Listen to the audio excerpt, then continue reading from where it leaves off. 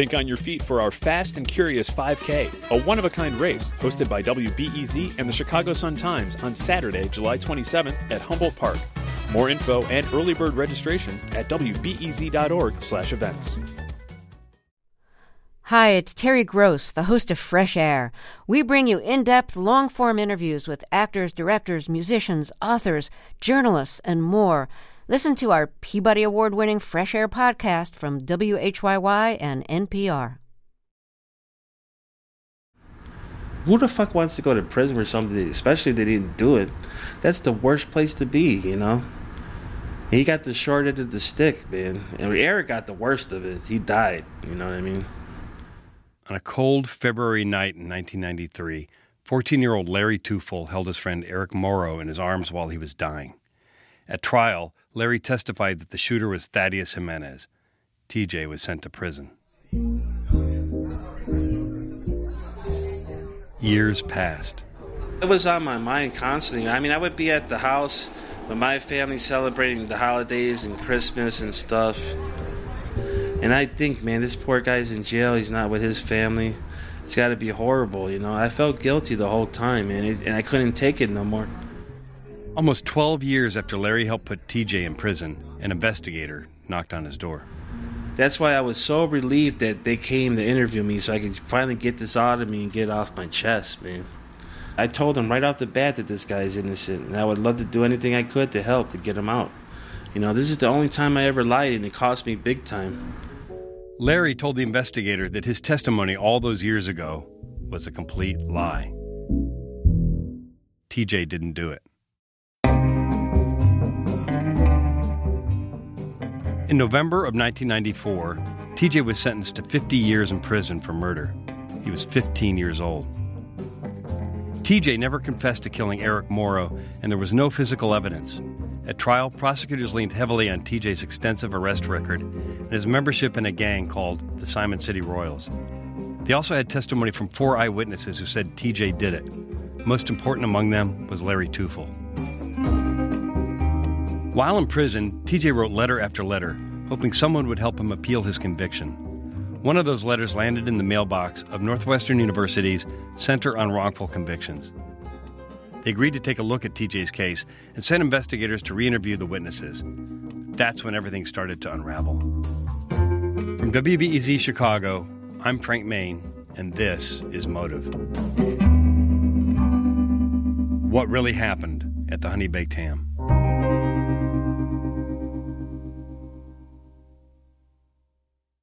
This past summer, I went on a little tour with Larry Tufel. He showed me around the old neighborhood where he and TJ grew up, getting into trouble with their gang. I wanted Larry to give me some context on what it was like around here back when Eric Morrow was killed. Dad used to see SCR up there, real big, Simon City Royals. Was it still up there? Not up there, they painted over it. Larry says he hasn't been here in a long time. Yeah, everything changed around here. Holy shit. This used to be a liquor store. This is where the Honey Baked Ham is at, right what here, is it right? Now? It's condos, I guess. It looks like it. Avondale is a nice middle-class neighborhood now. It's quiet. It was recently named one of the, quote, hottest up-and-coming neighborhoods in the country. It's tough to imagine this place with a bunch of gang members standing on corners, dealing drugs and throwing bricks at cars. We pull up to Larry's old house. It's just a block away from where Eric Morrow was murdered. I was the poorest kid in the neighborhood. I mean, if you would have seen how this building looked the way it was when I lived there, it was so decrepit, man. I mean, there was mice and cockroaches and everything. Were you embarrassed by where you lived? Hell yeah, I was embarrassed. We caught like 20 mice the first day we moved in there with mice traps. I haven't been in this neighborhood like in 25 years. But this is totally different than I remembered it. This is really gang infested. What would we have seen here 25 years ago? Oh, you see us hanging out on the porch, drinking, smoking pot, doing whatever, hanging out, all kinds of motherfuckers right there in front of the house. That was the party house. Would your parents have been out there too? Oh, yeah. My stepfather and my mom used to stay out there and drink all night. Friends of Larry's parents would even go into his room and wake Larry up to snort cocaine. He was about 14 years old. Like, I'd be going to school in the morning, And I always see motherfuckers laying on the couch, passed out from being drunk all night when I used to go to school. It was fucked up, man. I'm telling you, my parents were fucking bad back then. Larry is the first person to tell you that he's made a lot of mistakes. But I really don't know how it would be possible for a kid growing up in that house to not get into drugs or join the neighborhood gang. I still don't blame my parents for what happened. I mean, they knew I was going to do whatever the fuck I wanted anyway. They couldn't control me anyway. You know what I mean? Just down the block, Larry notices a man pushing an ice cream cart. You don't see that in my neighborhood. I wish I missed that. Yeah, those ice creams are the best. The paletas. I like the coconut. We actually beat up an ice cream guy and stole all his ice cream one time. We were bad, man. The neighborhood's changed, but the memories of what happened here still haunt Larry. Yeah, I go back to the car after this because I don't know who's out here. You know? We drive just a couple blocks away from Larry's house. This is the corner of Albany and School. 30 fucking guys were standing on the corner when I first seen the Royals, and they were bricking cars with bricks. Right here, 30 motherfuckers, I swear. Mostly white guys. Okay, we're coming up on the park now. Just keep going. We go to where Larry saw his first gun battle. One of the Royals had a gun stashed here. And 3 carloads of deuces came down this street with bats and poles and knives ready to jump all of us at the park. The Insane Deuces were a rival gang. So they got out and started coming in the park. That's when Shorty ran behind the bushes and grabbed the gun and started chasing them, and they were running for their lives. And he hit a couple guys because I was right on the other side watching. I was chasing them with a crowbar. I was freaking out, man. I didn't expect that to happen, man. Like I said, I just joined it to be cool and be popular. Once I seen that shit, I was like, holy shit, this is getting out of control. Where the Moros live, in the basketball court where we played basketball. Eric hit me in the face with the basketball. He was a bully back then, you know, and I hated him for it. At first, Larry didn't like Eric. In February of 1993, Eric Morrow was 19 years old. Larry was around 14. We ended up hanging out and getting high together, and fucking I got to know him, and I started being his friend. Eric wasn't in a gang, but he and Larry'd get in trouble. TJ'd hang out with them too. Eric was tall and big and had muscles, and he was fast. He could hop over fences, and the police used to chase us and get away all the time. Then the Morrow family moved. Eric wanted to stay in the neighborhood, and he more or less became homeless, couch surfing at friends' houses. Eric would come by Larry's house. Larry'd give him things to eat and lend him stuff like his Chicago Bulls jacket. Eric was wearing that jacket the night he was murdered. The reason why he got killed, he got shot, was because over a 40 lousy bag of cocaine, powdered cocaine. I actually did some of the drugs with him in the gangway. We were getting high that night that happened. And that's the reason why he got killed, over some fucking drugs. Now, the shooting happened in front of a Honey Baked Ham store when 2 pairs of boys ran into each other. This is the Honey Baked Ham right here. I never actually went in there and got a Honey Baked Ham. I don't know why I didn't. You gotta bake them honey that way because ham is salty. You gotta put some kind of glaze on the ham or it's gonna be salty, you know? On the night of the murder, Eric and Larry were walking east on Belmont Avenue. Behind them were the shooter and a 12-year-old boy named Victor Romo. We tried to approach Victor, sent him letters, spoke to his family, but we were told he wouldn't talk to us. All right. Video deposition of Victor Romo was record at 3:12. In this video deposition, Victor is now an adult. He seems like he's got his act together. He's wearing a gray suit and a tie. All right, let's talk about the day of the shooting, okay? Sure. Victor's testimony is that just before the murder, he was wandering around Avondale with another boy, about a mile west of the Honey Baked Ham. Now then what happens? I remember shooting off the gun in the alley over there. Shooting off what gun? The gun I had at that time. Why did you have a gun at the time? I wanted to be a tough guy, I guess. No reason in particular. Victor gives the gun to the other boy. Why didn't you just hold it? I don't know. At that time, perhaps I was not that great a friend. Figured if somebody got caught with it, it would be him and not me. They begin walking east on Belmont towards the Honey Baked Ham. What do you remember happening next? Nothing significant until I saw Larry Tufo and Eric Morrow.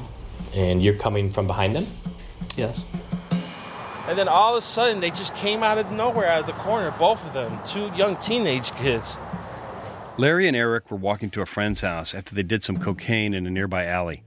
Eric got the drugs from a dealer in the neighborhood named Leo.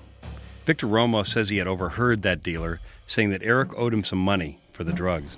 So that gave me the pretext to, approach them. So what do you say? I don't remember, but something along them lines of, don't you owe Leo some money? This is where they said right here, they said, hey, Eric, don't you owe Leo some money? And that's when Eric turned around and said, it's none of your business, and kept on walking. I believe some of my thinking in all that was to show how tough I was. It wasn't my intention for anyone ever to get shot or killed. So then we kept on walking, and then out comes the gun, like right here. Victor wasn't surprised when his friend pulled out the gun. I guess in some sick way, I kind of expected him to and wanted him to. I didn't necessarily want him to shoot, but I did want to appear as tough as we possibly can without necessarily getting in too big of trouble. Larry kind of backs off, like, oh, that's between you guys. And Eric says, put that fucking gun away. So he put it back in his pocket and kept on walking. Right when they got about right here, this is probably where the honey baked ham was at, they pushed him up against the wall, both of them, like this. Eric then punched the boy holding the gun. Punched him where? In the face. Like at the same time, the gunshot went off. When that happened, I kind of remember him saying, oh shit, and they both ran. Who said oh shit? I believe it was Eric Morrow. Anyhow, they started running eastbound, we started running westbound. I know we ended up, I think, like on the train tracks. I ran through the gangway because I thought they were going to come after me next. And that's when I was running towards my house, and I seen them running that way towards the tracks. That's when I turned around to go check on Eric. So he was like right here, stumbling on the curb, like this, holding his chest, saying, I got shot. And that's when he fell, and I grabbed him. A police car pulled up. Larry was put in the back seat. An ambulance took Eric to the hospital while Larry was being driven to the police station. I heard it over the police radio that he died on the way to the hospital. I just broke down in tears. I feel bad, man. He got the worst of everything. And he never was in gangs. It's like all the people that don't deserve it are the ones that get killed all the time. You know what I mean? I know that had to be painful because it only took one bullet and that went straight to his heart. You know how much they had to hurt before he died? That's a horrible way to die, man. Getting murdered, that's the worst way to die. In the back seat of the police car, Larry was sitting next to an older man who he knew, another supposed eyewitness. And the first thing that came out of his mouth to me was it TJ? And I said, no, it wasn't TJ. He wasn't even around. And he kept on insisting that he seen TJ do it. And that's when the other witnesses said they seen what happened. That's what fucked everything up.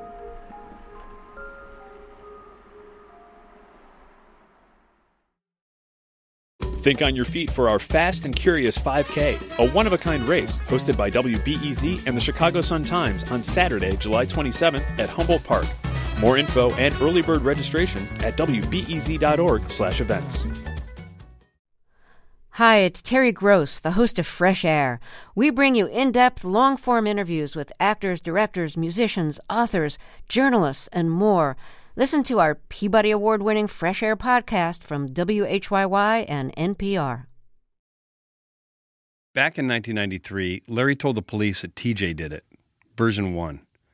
But today he's got a completely different story. TJ isn't even there.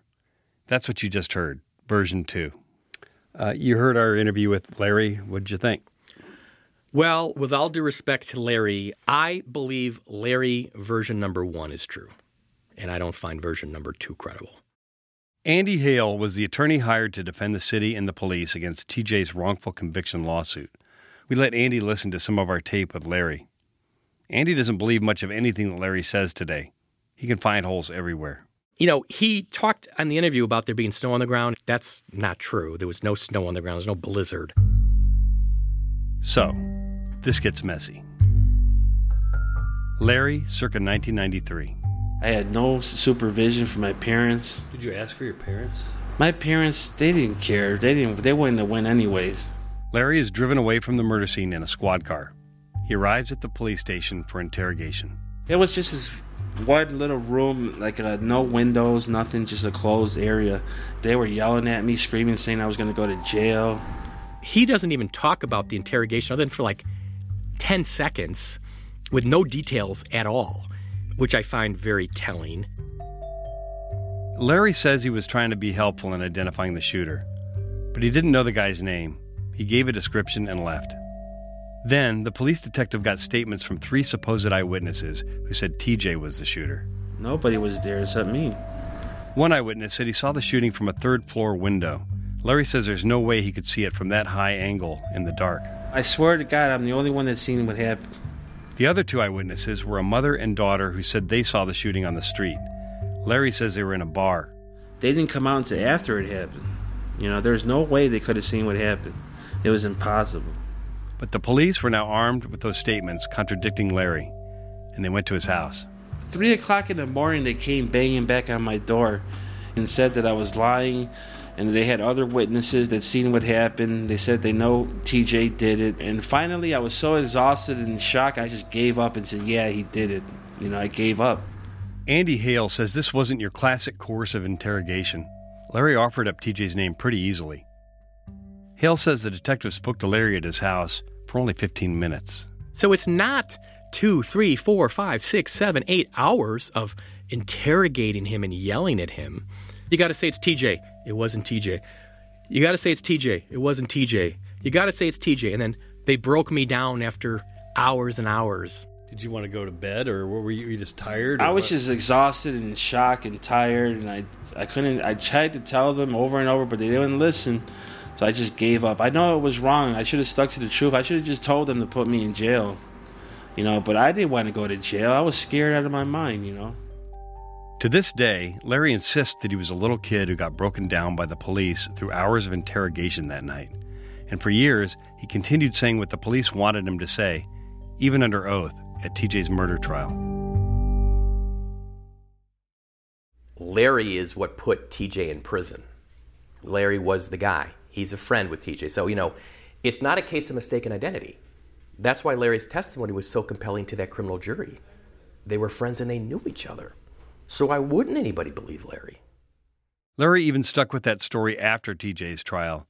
And Larry says that identifying TJ as the shooter came with real consequences from the Simon City Royals. I had to go back to that fucking neighborhood and live there. The police didn't do shit. They didn't put me in witness protection program or nothing. They wanted my testimony. That's all they wanted, and they threw me right back out there after that. While we're standing outside his old house, Larry says the Royals would pay him visits. All the Royals had to come out and wait for me to come outside and intimidate my ass all day. Grown-ass man, and you're a kid wanting to kill you? If telling a lie is making your life a living hell, why not just tell the truth? The Royals are after him and want to hurt him because he has squealed on one of their own. Good God. I mean, wouldn't you just say, hey, State's Attorney's Office, please, TJ didn't do it, right? You got a whole gang after you? Come on. I mean, that to me right there, makes no sense. I just found that to be incredibly incredible. And then there was TJ himself. He never got in touch with Larry to try to get him to tell the truth. Hale doesn't think that makes any sense. Once you found out that Larry was telling the police you shot Eric Morrow, did you make any attempt to find out why he was doing that? I don't believe so. If I got accused of murder, okay, because you, Frank Main, told the police I shot somebody, and I'm now convicted, I'm sitting in prison for years, I would contact you and say, Frank, what the hell is going on? Why did you say I shot somebody? Go tell the police that is wrong. I'd be writing you or calling you every day. I'm just going to let it go? Larry, circa 2006. Larry was homeless for a little while. He worked as a janitor for Chicago Public Schools, and he was diagnosed with paranoid schizophrenia. Can you walk us through the moment when Northwestern came knocking on your door? I mean, what was that like? I was living at this crappy place called Somerset, It was for people that had mental illness and stuff, that needed a place, housing and stuff. And my mother died. I had nowhere to go at the time, and I ended up living there. It was a bad place. I lived there for about 5 years. And that's where they came to interview me at.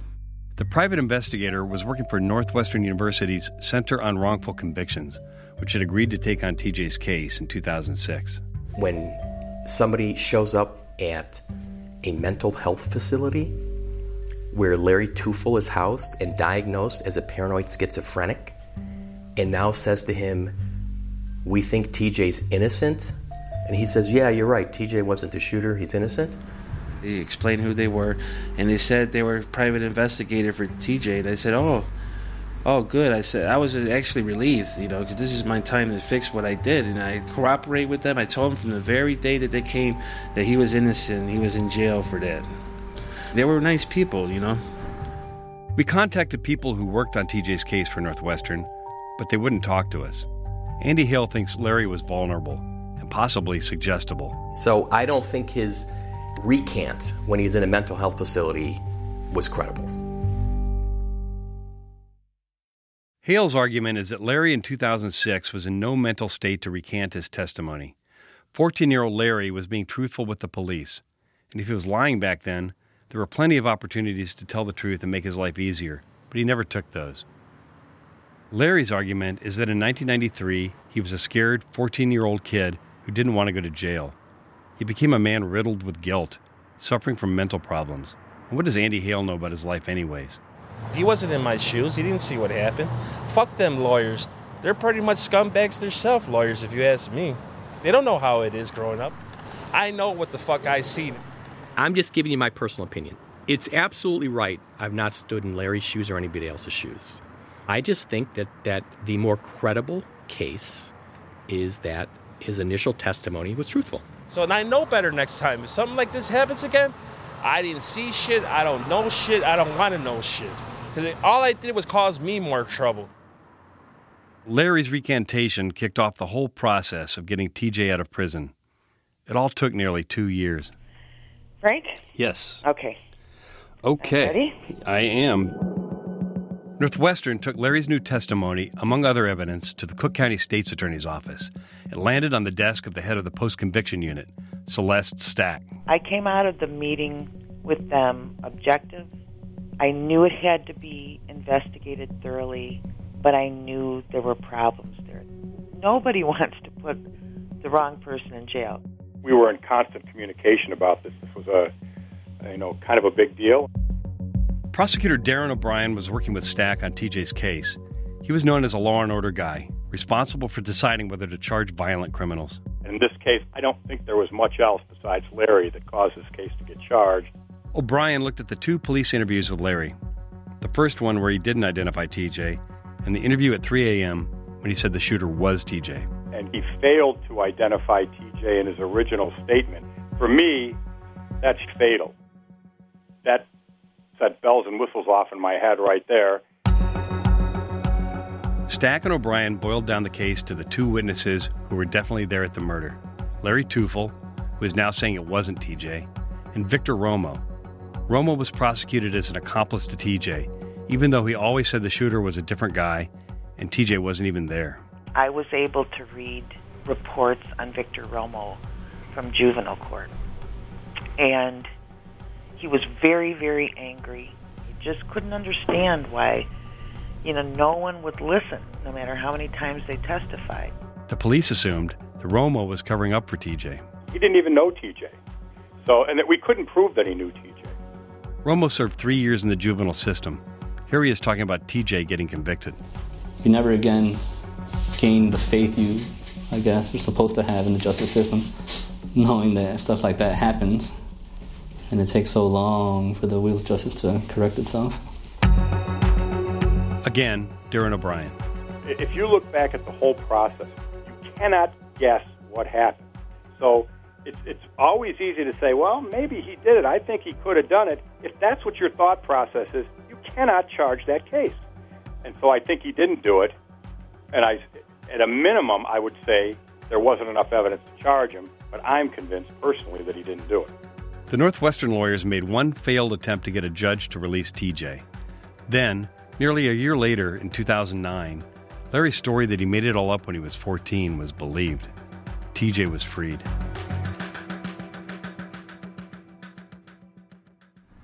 People could look at me and say I'm a piece of shit for lying or whatever, but, you know, what would the fuck you do if you were in my shoes? You know what I mean? What the fuck would you guys do if you had to wear in my shoes? You know? Andy Hale still contends that Larry Tufel saw Thaddeus Jimenez shoot Eric Morrow dead. I think the state's attorney's office got duped. Did the state's attorney's office get duped? Or is Larry finally telling the truth? It's tough to know for sure. At minimum, it seems like there just wasn't enough there to fairly prosecute TJ. No confession, no physical evidence, just a handful of shaky witnesses. Does it madden you sometimes to know that the whole key to this whole case is Larry, it's in his brain?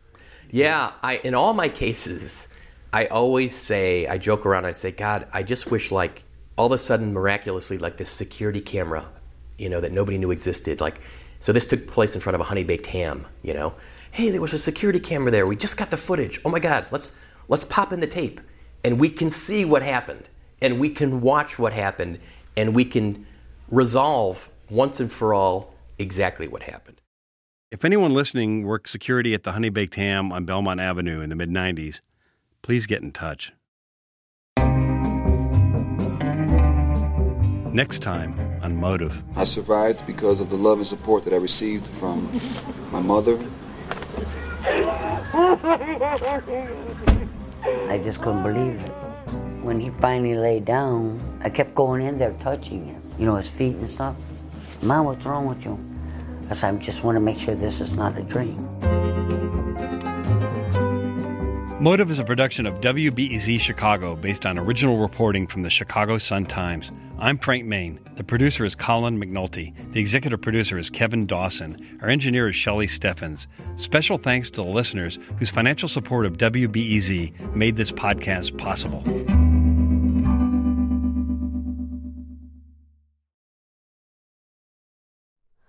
Hi, it's Terry Gross, the host of Fresh Air. We bring you in-depth, long-form interviews with actors, directors, musicians, authors, journalists, and more. Listen to our Peabody Award-winning Fresh Air podcast from WHYY and NPR.